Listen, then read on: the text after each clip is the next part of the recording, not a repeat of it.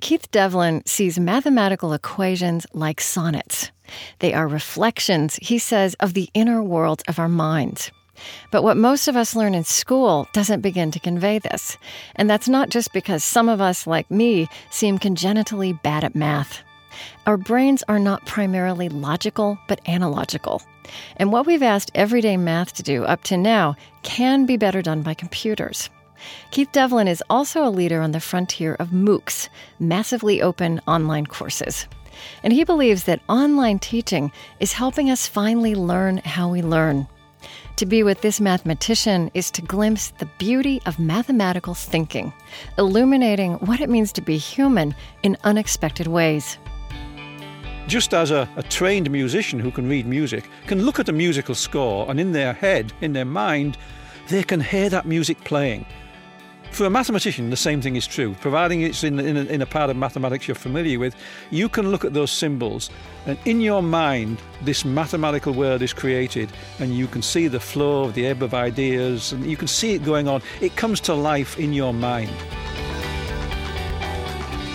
I'm Krista Tippett, and this is On Being. Keith Devlin co-founded and directs HSTAR at Stanford University, the Human Sciences and Technologies Advanced Research Institute. He's also a senior researcher at Stanford's Center for the Study of Language and Information. He grew up in England, in Kingston upon Hull. Were you born, bred, raised in Yorkshire? Is that right? Yeah, I was born in Hull in what apparently was the worst snowstorm of the decade in 1947. Okay. So I had a very exciting, melodramatic entry into the world. Which you don't recall. I don't recall, no, but my mother, who's long passed away now, she told me of the difficulty getting a midwife in and a doctor and anything, and the lady next door actually delivered me, so because nobody could get out. There were snowdrifts outside the house of several feet deep, apparently. And were you drawn to mathematics pretty early in your life? No, not at all. I used to like playing soccer and rugby and rough and tumble things, and so I was. It was a sort of a classic working class childhood, and the mathematics came much later. The only role model I had in the family of anyone that was sort of had a degree and a professional career was an uncle by marriage. And he was a chemist, and his house was full of books. He would travel around. He had an extensive collection of jazz records, and he lived the life of an intellectual. So my first sort of introduction to anything to do with science and technology or learning in general was to chemistry. But that was pushed sideways a little bit. Just when I was about to, or just when I'd started at high school, Sputnik went up. So I sort of began to sort of think in terms of physics. Once I decided I was going to go into physics, then, of course, I realized that I needed to be good at mathematics because that was the key to physics. I want to ask you this. You there's such a contrast between the way, not just the way you speak about mathematics, but the way you define it. And there's such a contrast between that and I'd say the understanding and even the experience of mathematics that so many people have right at that age of school and then maybe never have another experience. Yeah, that's right. If the last experience you have of mathematics is what you learned, certainly up to the middle level of high school, and to a large extent even right through the end of high school, the way it's taught, you've basically never seen mathematics. And so most people in the world haven't a clue what mathematics is. Right. I mean, so let's talk about some of the ways that you just, reading you is your imagination completely answers. I'm starting with, so one definition is the science of patterns. Yeah, I was actually one of the people that really pushed that in the 1980s. I mean, psychology is the science of patterns of the mind. Sociology is the science of patterns of social interaction. So you can call anything the science of patterns. What makes it mathematics is the kind of patterns you study and the methodology you use. But the reason I pushed it was very much to get away from this idea that it was about calculation and computation. So it was, I pushed... it's nonsensical, but it needed to be done. It needed to establish itself as different. And more recently, I've actually started using the phrase mathematical thinking. I'm giving one of these massive online courses from Stanford. I'm about to give it the third time. Yeah, I want to talk about September. that in a little while. Yeah. And we'll come back to that. But the thing to note is that I don't call it Introduction to Mathematics. I call it Introduction to Mathematical Thinking, right, to say that this isn't about computation and calculation and solving equations. It's about thinking about the world in a certain way that we have learned over the centuries is extremely powerful. Not the only way, not the best way, a valuable way. Yeah, I mean, here's another definition that you use variations on this a lot, that mathematics is a vast and beautiful mental landscape that generations of human beings have created over 3,000 years. A mental landscape. And that's what stumbled. That's when I became a mathematician. That's what I stumbled on at age 15 or 16. When I was learning all of this mathematics because I needed it. It was I had a utilitarian view of mathematics. I was learning it because I needed to solve equations because I was going to be solving them in physics. And then at the age of about 16 or 17. It all flipped because it all came together in my mind. It was no longer this disjointed collection of techniques you could use to solve problems. It all fell into this wonderful landscape. It was as if I'd been stumbling around in a forest and suddenly I'd climbed to the top of a tree and looked out and thought, this is the most beautiful place in the world. You can't tell it when you're down in the trees, which I had been, but the moment you reach an elevation where it all falls into place and you can see the whole topographic display in front of you, then the beauty is incredible. And the moment I discovered it, I said, I want to study mathematics, and I've been studying it ever since. All right. I mean, this idea that also that what you saw, what you work in is not just about the physical world or about abstract equations, but the inner worlds of our mind. And then, in fact, that numbers, and this is such an interesting point you make, that numbers are abstractions, that they only exist in our mind, and then what we do with them. Yeah, there's this strong feeling that you have when you do mathematics that it's actually a sort of an objective reality, that the numbers, it's known as the Platonic realm. Yeah. That there's this sort of, it goes back to Plato's writings and ideas, that you're discovering things that are in this sort of ethereal world out there. And in a sense, that's the case. But when you start to dig deeper, you realise that ethereal world itself has been created by generations of human beings. And so mathematics exists as a psychological and a social construct. And which means that when you're doing mathematics, you're actually, even if you're doing mathematics about quarks or electrons or whatever it is, superstrings, if you're doing mathematics about physics or something in the world, in some sense, yes, what you're doing is learning more about the world. But in a deeper sense, when you're doing mathematics, what you're really learning about is how the human mind encounters and makes sense of the world. It's really a mirror. So mathematics, in some senses, is a lens through which you look at the world, but in a deeper sense, it's a mirror through which you look at yourself in a very abstract and penetrating way. And I know this is frustrating to you because when you describe it that way, it feels so essential to who we are as a species, right? That somehow each of us should have some sense of that, even if we're not professional mathematicians. Or this line of Galileo that you also evoke often, that mathematics is the language in which nature was written, which the universe is written.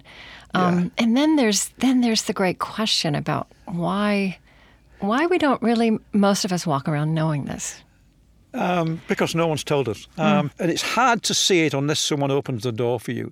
I was lucky. I discovered mathematics in spite of my education. Yeah. And most of us, I think, do. Occasionally you come up against a really great math teacher that can open your eyes. In my case, I didn't have bad math teachers, but their view of mathematics was the same as everybody else's. It was a utilitarian subject that you need to know. But they helped prepare the groundwork for me to make that discovery.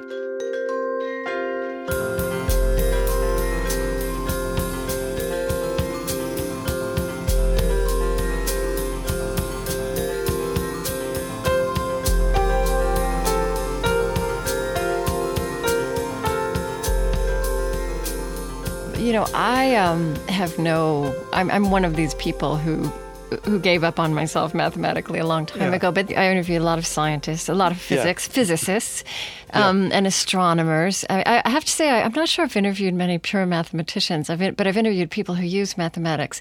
And so what I've come to, and I think also my listeners come to, is an appreciation. I think it may be too late for all of us, for many of us, to actually grapple directly with mathematics, but to start to understand the importance of this as part of who we are and as part of the universe. I think one of the ways you talk about this and have worked with it that does help bring it down to earth a little bit is some of the connection you've made between language and mathematics. Could you talk a little bit about that? Yeah. I think there's people get turned off mathematics for various ways. If you teach it as just sort of stuff you need to know to balance your checkbook, which is nonsense because none of us balance our checkbooks, computers do that for us. That's right.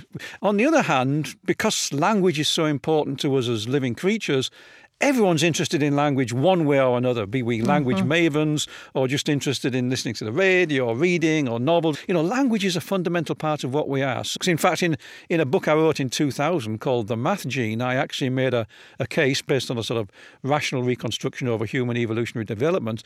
I made the case that actually mathematics and language are actually two sides of the same coin in terms of evolutionary development. The human beings, when we developed the capacity for language, and nobody knows when that was, it might be as recent as 50,000 years ago, but when our ancestors developed language capacity, at that moment they developed the capacity for mathematics. It was the same capacity. It just plays out in different ways. I just think in my own family, I had a grandfather who had a second grade education, but he had this prodigious capacity to do things with numbers in his head. It was completely mysterious. Yes. Yeah. Completely mysterious, not taught. I don't think he had any clue why he could do it. And then I have a son now, say, who's 14. He's doing well in everything but math. And he said, my brain just doesn't work that way.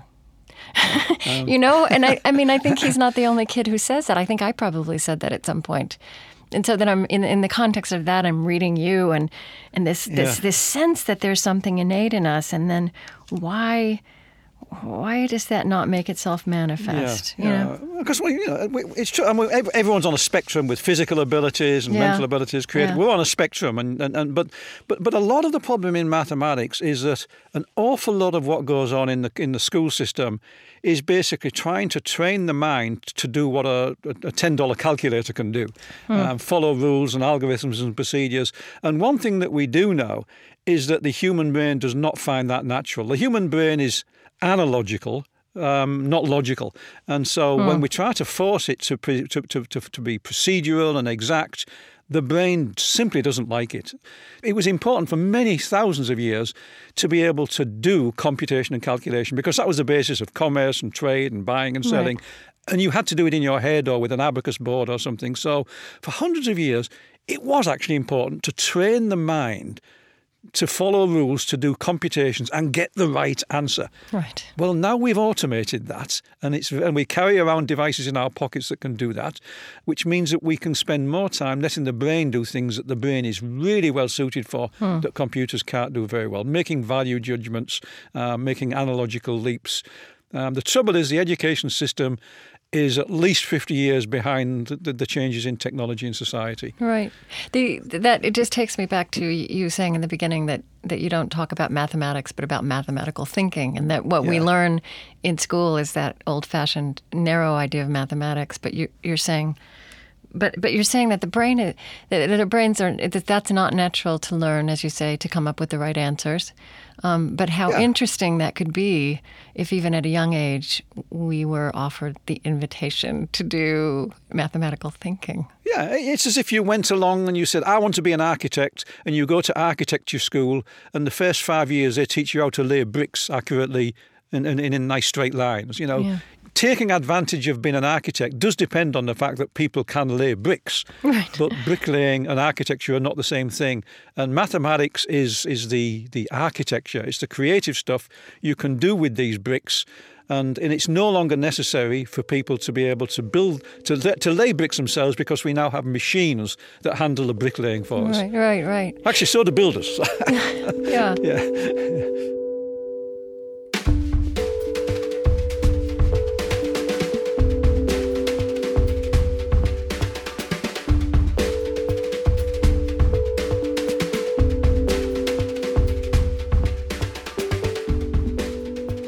I'm Krista Tippett, and this is On Being.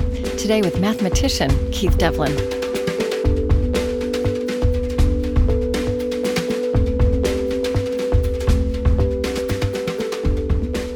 I want to talk to you about something else, another connection that you shine a light on in an interesting way that's always been very intriguing to me, which is the connection between mathematics and music, right? Like we all know that connection is there, but I've never really been able to comprehend it.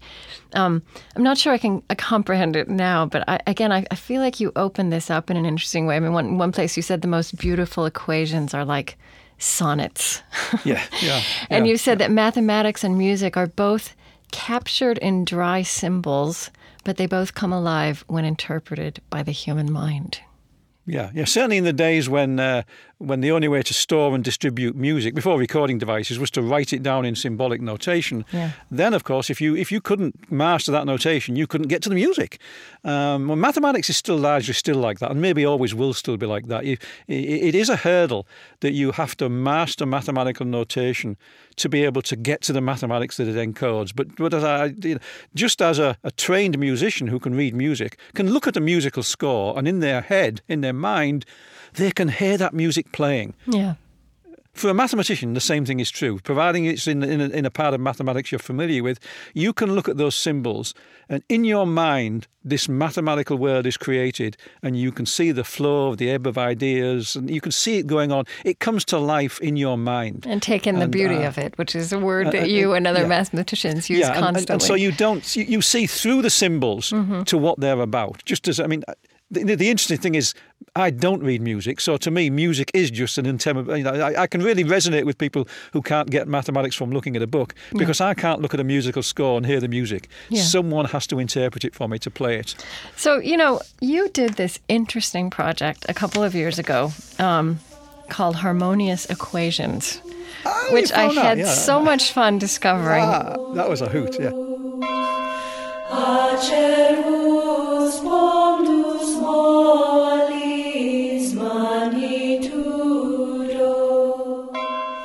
So let's just talk about a few of those. There was this Euler's, is that how they said it? Euler's identity. Euler's identity. Yeah. Again, this very intriguing language at the supreme level of abstraction. Seemingly different concepts sometimes turn out to have surprisingly intimate connections. And then as you narrate the numbers that are part of that equation, what becomes clear to me, even though I don't understand this, is that there's kind of a world within each of these numbers. Yeah. And then you talk about them becoming a perfect mathematical composition. Right, absolutely. Yeah. So say a little bit about what Euler's identity is for someone who doesn't know. Well, because I do work for the media and things, I always get asked the question, what's your favourite equation? What's your most beautiful equation? So I, even though in a sense the scientist in me says I don't have a favourite one, I love them all. That's like saying you love all your children, that kind of thing. Yeah. But I always give an answer, and my answer is always that it's Euler's identity, and that's certainly a justifiable one from my point of view. There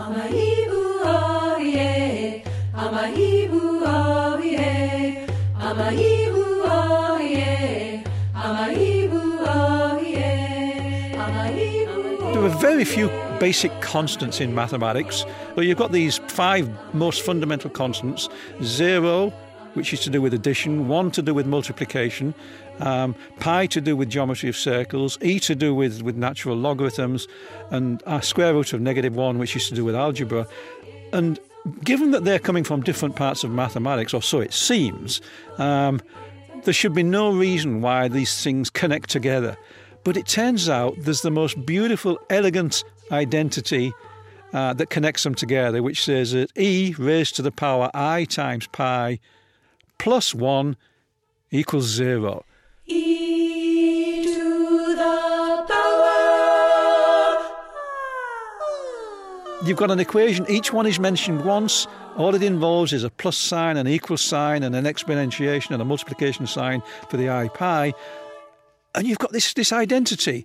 There's no reason on the face of it why that should be the case. I remember when I first met that as a teenager, I was completely blown away. I mean, that, if anything could have come close to convincing me that there was this thing called God out there, that was surely it. E to the power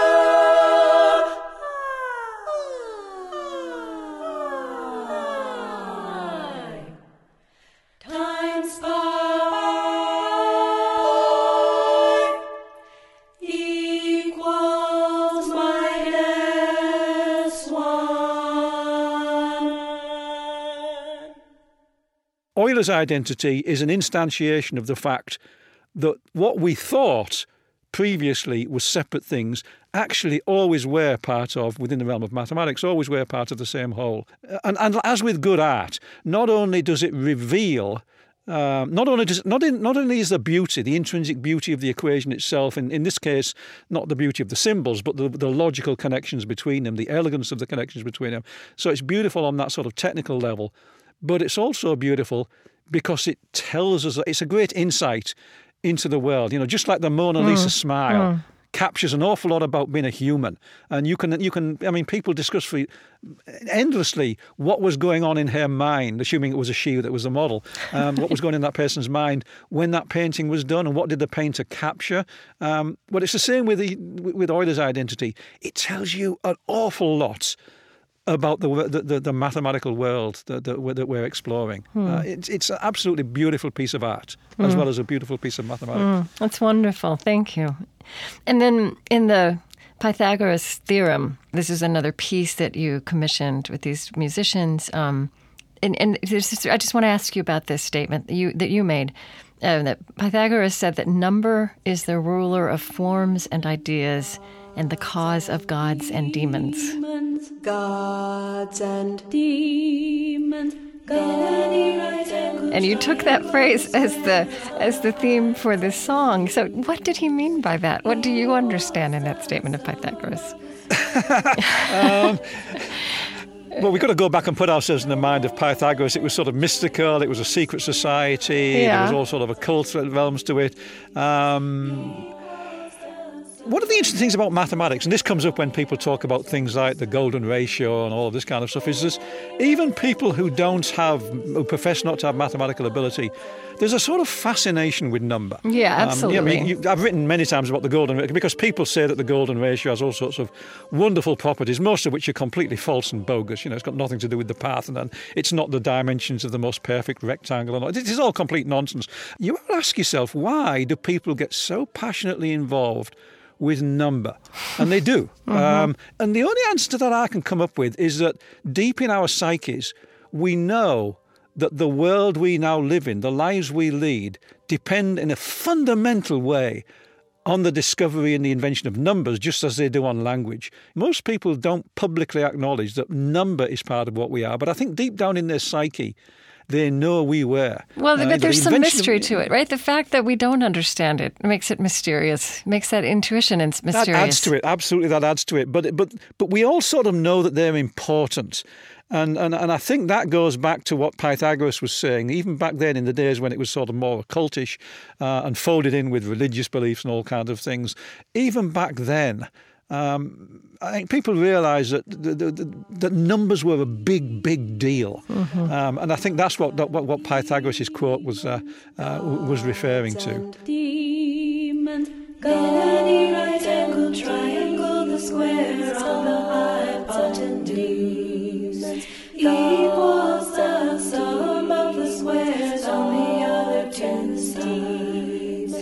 In any right angle triangle, the square on the hypotenuse equals the sum. You can listen again or share this show with Keith Devlin at onbeing.org. There we also have links to more of his favorite equations set to music with the choral group Zambra. There are musical odes to Leibniz's series for pi and Einstein's energy equation.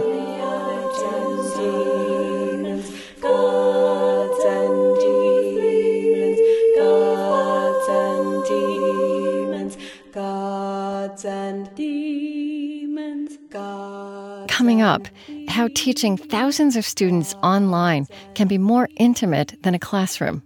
I'm Krista Tippett. On Being continues in a moment. I'm Krista Tippett, and this is On Being. Today with mathematician Keith Devlin. We've been exploring his view that what most of us learned as math in school doesn't convey the beauty and purpose of this endeavor. We're catching some of his delight in mathematical thinking as something that reflects the inner world of the human mind and can help us navigate the outer world in unexpected ways. Keith Devlin leads Stanford University's HSTAR, the Human Sciences and Technologies Advanced Research Institute.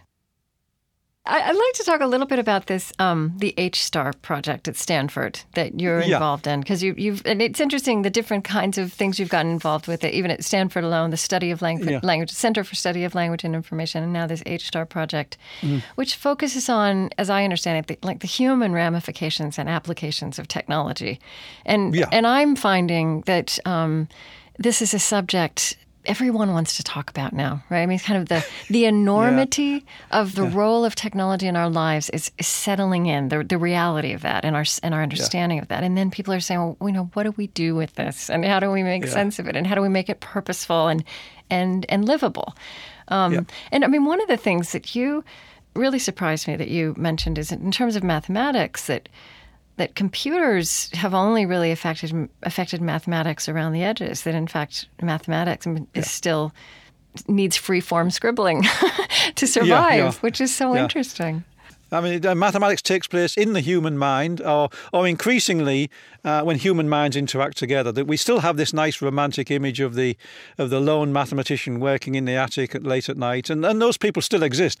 But if you start to look at mathematics as a whole enterprise, and it's a huge enterprise, then an awful lot of mathematics these days, like everything else, is done collaboratively in teams that communicate by both physically co-locating themselves at conferences and seminars and workshops and collaborating over the internet. But it's still about people talking to and with people. And the technology, other than the fact that we use email and things like that and video conferencing, the technology is still not really affecting the product itself. It's just around the edges. And I really do think that you have your finger on a pulse of this disconnect. Let me just say it this way, that, on the one hand, as you and I have been discussing, many of us, I think most of us, are illiterate in the language of mathematics. And then is the increasing reality that the indispensable tools of our everyday lives, starting with our mobile phones, as you say, rely on masses of abstract math. Yeah. So we're living with these things. We need these things. We can't begin to grasp what's behind them. Yeah. The scale of that has got huge, but that began with the very beginnings of mathematics, because arguably mathematics began, and I would say this is when it began, with the invention of numbers. And we think that took place in Sumeria about maybe 8,000 years ago. And numbers were introduced essentially to provide as a form of money. Numbers were things that mediated trading goods. The moment we invented numbers, we did it to introduce into interpersonal reactions in society, to introduce abstractions that could mediate. Because numbers are pure abstractions, money is an abstraction. I mean, a $10 bill is just a physical manifestation of the number 10. I mean, that's all it is. You just got a physical token of 10 and you've got a mental token of 10. And nowadays we have bits on discs in banks. I mean, we don't even need the $10 bill. It's just a configuration of bits in the computer. So we are mediated in terms of the kind of life we lead, the length of our lives. Almost everything about our lives is mediated by money. And money is just numbers, and numbers are abstractions. And it's all that's happened recently is the scale has got much bigger and the rate of change has been fast. But our lives became irrevocably changed and bound up with numbers the moment we invented numbers and money about 8,000 years ago. And we've gotten used to that. And people actually don't think of money as abstracts. No, they don't.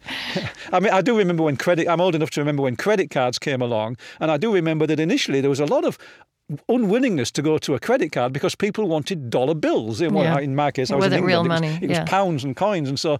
But now we've got used to that, and then of course, when you start having mobile phone transactions and things, you don't even need the credit card anymore. Yeah. You just go in and you just wave your mobile phone in front of a scanner. So, and the rate of changes has gone up dramatically, and the extent has gone up. But it's actually not a new phenomenon. We are more aware of it because we are living through the latest transition. This is just kind of tangential to that, but it feels a little bit related. One of the interesting ways you talk about how mathematics has evolved is that across history, there's abstract math going on, which has no conceivable application at the time in which it's being done. But for example, you've talked about how encryption systems that now run the internet followed on work with prime numbers a couple of centuries ago, at which time it was outlandish to imagine that these things would ever have practical applications. And now fundamental aspects of our reality depend on them. Yeah, and in fact, one of the leading people in that, G.H. Hardy in Cambridge, actually went on record in a book and said he was quite sure, because someone had challenged him about, the fact that you can use these things for practical uses in mathematics. And he said, he went on record as saying nothing he had done in his professional career could ever find practical application. And by golly, within 100 years, it's the basis of the internet and modern society and security. So if there's one thing history tells us, it's never, ever look at something and say this will never be used. Because in the case of mathematics, time and time again, things come around and get used. It's just, I'm actually in two minds about this. I'm always surprised, and I think, wow, this is what Eugene Wigner described as the unreasonable effectiveness of mathematics. Yes. We develop mathematics to be useful in the first place, and so at first it's obviously going to be of use. But then we sort of follow our intuitions. We go off on these tangents. We pursue these abstract ideas. And we end up producing something that just looks like a pure art form, just having no context, no connection with reality or whatever. We've let our imaginations run free, subject to the constraints of mathematical logic. And we produce these new theories, and they're beautiful and they're internally coherent. They don't seem to have any application. And then 100 years later, maybe longer, someone comes along and finds a really important application. So part of me says that is absolutely surprising. On the other hand, if you go back to the point I made earlier, that mathematics is really just looking at the way the human mind encounters its environment, then if that's what we're doing, you should expect that things we develop, even though we can't understand how it's going to be relevant now, will eventually be relevant. Because what it really tells us is, at the time we've done that mathematics, we haven't developed as a society or individuals to the point where we can appreciate what we've just seen. We have to catch up with our own and we have to catch up with it. Interesting. And so, in a sense, it's not a mystery. It's just part of what mathematics is and how it works.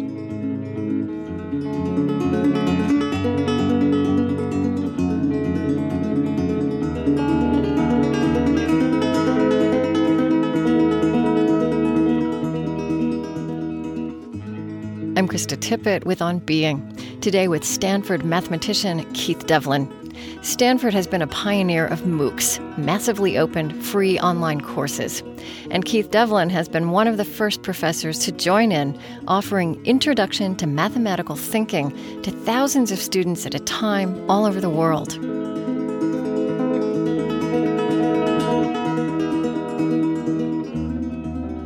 So tell me about these massively open online courses you're doing. I mean, what is it like to teach 27,000 people? It's like going on the radio and talking to however many million people we're talking to now, actually. I've always been driven, for various reasons, towards trying to spread the word. There's a sort of evangelical streak in me here, to sort of spread the word about mathematics. You are totally a mathematics evangelist. I know that. Yeah, but whenever there's a new communication medium, I'll sort of look at it and I can't resist seeing if I can use that, or how I could use that. I know I can use it. How can I use that to communicate mathematics? And you do it in different ways. The way in a movie you do it one way, on TV you do it a different way, in a textbook you do it one way. And so I'm now, I gave my first MOOC a year ago. And then I repeated I changed it a bit and gave it again in the spring of this year. And then in September this year, I'm going to give it a third time in a third incarnation. And I think education, to me, I approach the MOOC the same way. It's not about me talking to 100,000 students. It's about me talking to one student. In fact, in many ways, I find MOOCs more intimate than giving a lecture to a class of 30 students. And as most of my time, I give lectures to classes of university students of maybe between 15, 25, 30 students sometimes, and I give big lectures to sort of a few hundreds of students.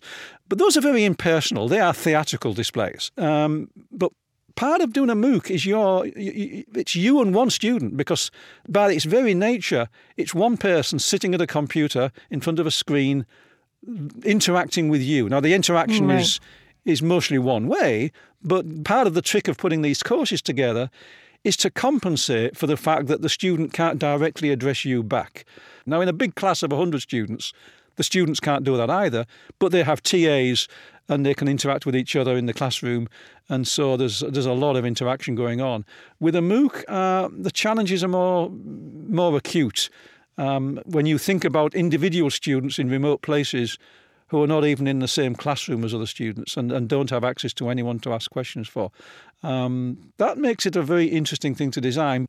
And most of the mathematics is done with a cheap little camcorder mounted on a tripod above my desk. But I did go into the campus TV studio here and spend an exhausting 6-hour period actually recording all of the inter-camera punctuations, which actually, if you look at them, I'm not talking about mathematics. I'm establishing human contact by looking into that camera, eye to eye, looking at that student, because it was all about establishing human connection and getting them to feel comfortable with me as their friend and instructor. As we kind of draw to a close, I'd kind of like to take you back to the book you wrote in the late 90s, Goodbye Descartes. The End of Logic and the Search for a New Cosmology of Mind. I mean, I found that very, a really wonderful book. And one of the things you're pointing out is that just in about the last 300 years, we'd glorified rational thought and logic in a way that had not been done before in history, or even the history of science, kind of treating our minds as calculators. But that we're now getting this much more sophisticated understanding of our minds and brains and learning and intelligence. And then the reason I thought I would like to talk to you about this now is, that was, I think, 96 or 97. So here we are these decades later, and these decades of rapid transition and rapid new fields of knowledge about, in particular, our brains and our minds and our bodies. So I wonder, how would you look now at this notion of, what the world looks like beyond logic, beyond Descartes? Well, if anything, what's happened since then has simply reinforced the feelings I had then. It was interesting, the transformation that led me to write Goodbye Descartes. And it was very explicitly goodbye to the sort of Cartesian, logical-based approach to life. And in a sense, I was finally renouncing my former self, because I went into mathematics. I don't think I was ever a sort of a total Platonist, but I went into mathematics seduced by the fact of the power of the logic and the reasoning, and in the 19th century, mathematics rooms supreme. It's the basis of physics, of engineering, calculus, a lot of our economics and so forth. So mathematics literally built the modern world to the degree where people in mathematics, including myself, began to think, well, we've got this powerful mechanism. We can take it into the realms of psychology, sociology, linguistics, and start to make sense of these soft sciences, that are and kind of solve every problem with this logic. And we could certainly try to solve every problem. Now, that had already been tried a few decades earlier by the people trying to build artificial intelligence systems and expert systems. And in both cases, they had very limited success, but not great success. But undaunted by that, I thought, well, we can maybe do it in natural language understanding, languaging, processing. So when Stanford founded its Center for Study of Language and Information in 1983, I got very interested and came out as a visit in 85. Now, what I didn't expect was that when I got to CSLI, I would be brought face to face with all of these psychologists, these linguists, these psycholinguists, these sociolinguists, the sociologists, the ethnomethodologists. I was brought up with all of these people in what I used to call the soft sciences, as opposed to the hard sciences, and thinking, I wasn't so naive that I think I would be able to say, here's some mathematics, it will make your discipline more robust, although some of my colleagues seem to have that belief. But what I was prepared to sort of be taught new things. What I wasn't prepared for, but what happened to me, was I ended up realizing the huge limitations on mathematics in those domains. And this happened to Chomsky when he tried to sort of do the same to linguistics in the 50s. It became clear that it was good stuff and lots of stuff has come out of it, but it wasn't coming close. It was like trying to reach the moon by building taller and taller ladders. That was not the way. It didn't mean to say you wouldn't get to the moon, but you weren't going to get there by building a ladder. And building the ladder that got us to the moon certainly involved a lot of mathematics. And building the ladder that will involve us to understanding the sort of to sort of really understanding people and society, mathematics can certainly play a role, but it's not the rule of the king and lord that it was in physics. It's the rule of a trusted worker who can provide stuff as and when it's needed. We needed to stop trying to build mathematical ladders that would help us reach this moon of understanding and of human beings and society, and simply view mathematics as a tool that could play a useful role in a more broad and holistic disciplinary study, interdisciplinary study, that would help us to understand it. And along with that came, in my case, the final acknowledgement that mathematics isn't the discovery of an external Platonic realm, that it's actually the building and study of a realm within our own minds.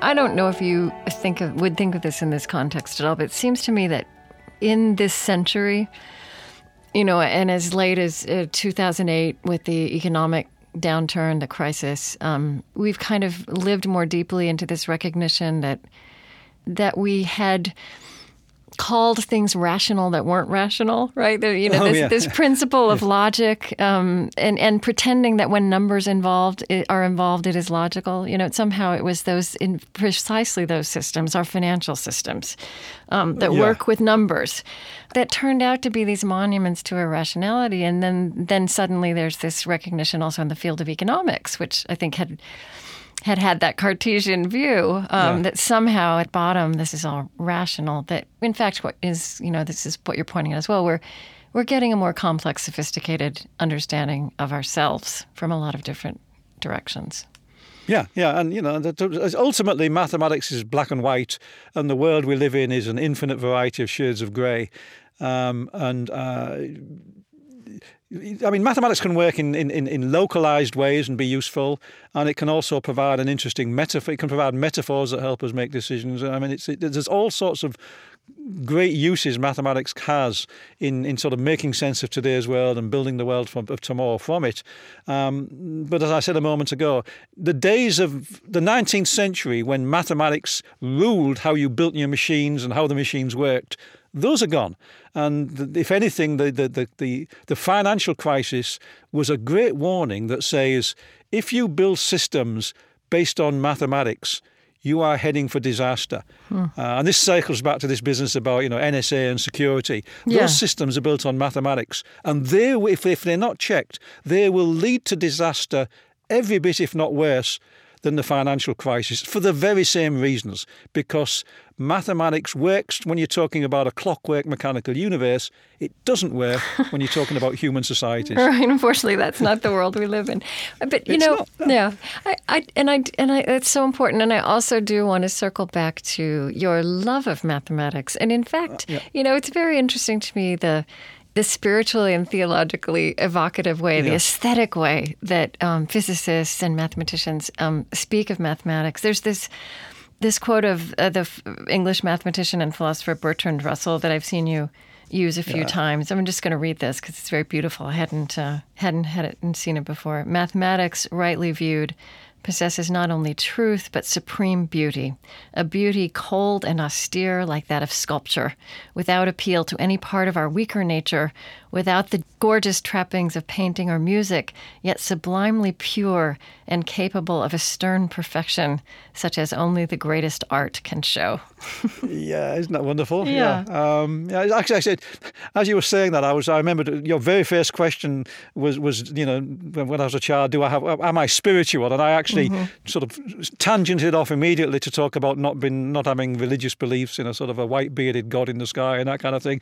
But the reality is, of course, I'm deeply spiritual. It's just that my spirituality is in mathematics, and through mathematics understanding ourselves and the place we have in the environment we're in. So in the sense, if spirituality means revering existence, revering my fellow creatures on the planet, reflecting in them, thinking about them, in my case is through the eyes and the mind of a mathematician, then I'm as spiritual as it gets. And and if that manifests itself with poetic language and overblown use of language, then that's just the price you pay from that spirituality.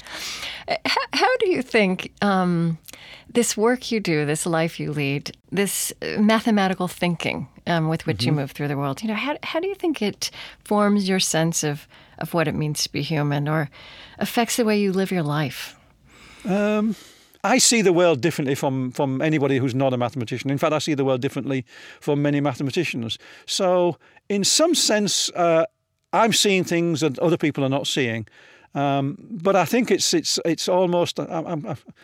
Actually, I guess I have to use the word shades of grey, although that's been co-opted for a different purpose these days.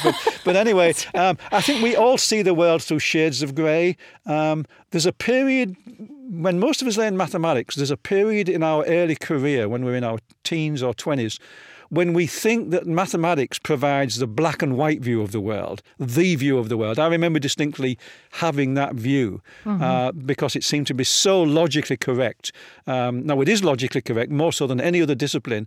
But the question is, at what cost for connecting to the rest of the world, especially the human social world? So there's that period, but then you go beyond that, or you should go beyond that, to realise that mathematics is just another shade of grey that gives you a different perspective on the world, but it's still the same world. And the grey world to one person is not that much different from the grey world to another people. So this really is my last question. Is there any frontier right now that you're aware of where new things are being learned or new processes are being experimented with? That you're watching that are... Wow, where do we begin? Well, just tell us about one thing that's unfolding that you're really watching with great interest. It's the one I'm right in the middle of, which is online learning. Not because of the fact that we're reaching thousands of people. It's not so much that, it's just we're finally beginning to understand how people learn. Here's an analogy.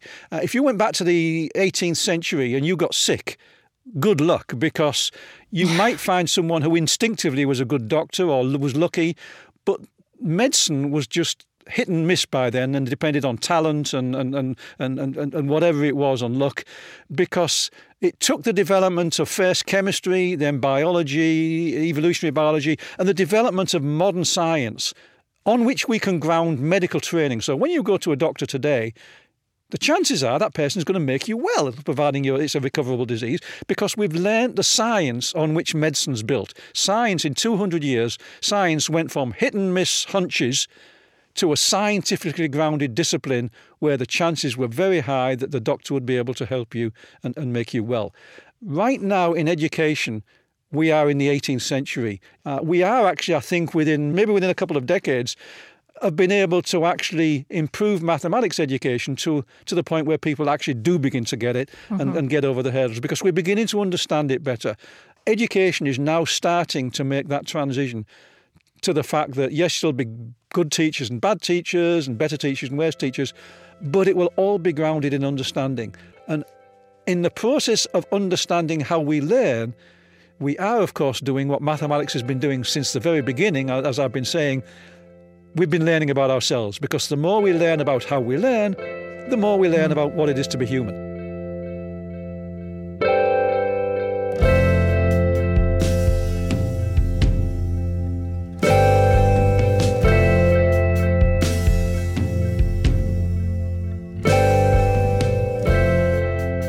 Keith Devlin is Executive Director of HSTAR, the Human Sciences and Technologies Advanced Research Institute at Stanford University. His books include Introduction to Mathematical Thinking and Life by the Numbers.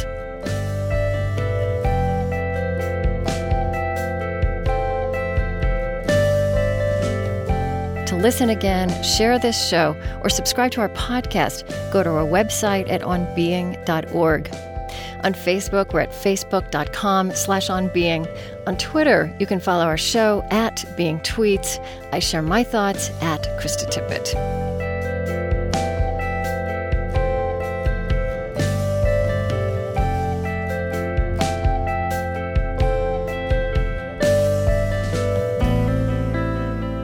On Being is produced on air and online by Chris Heagle, Lily Percy, and Stephanie Bell.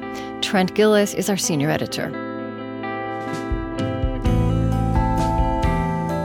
On Being is a Krista Tippett public production, distributed by American Public Media, and is supported by the Ford Foundation, working with visionaries on the front lines of social change worldwide at fordfoundation.org. On Being is extending its reach throughout America with support from Lilly Endowment, an Indianapolis-based private foundation. Next time, tools for living in a world of anger and violence, a radio pilgrimage with Zen master and poet Thich Nhat Hanh. You'll hear a rare, intimate conversation with this man and with others who use his practical, lyrical teachings in surprising settings.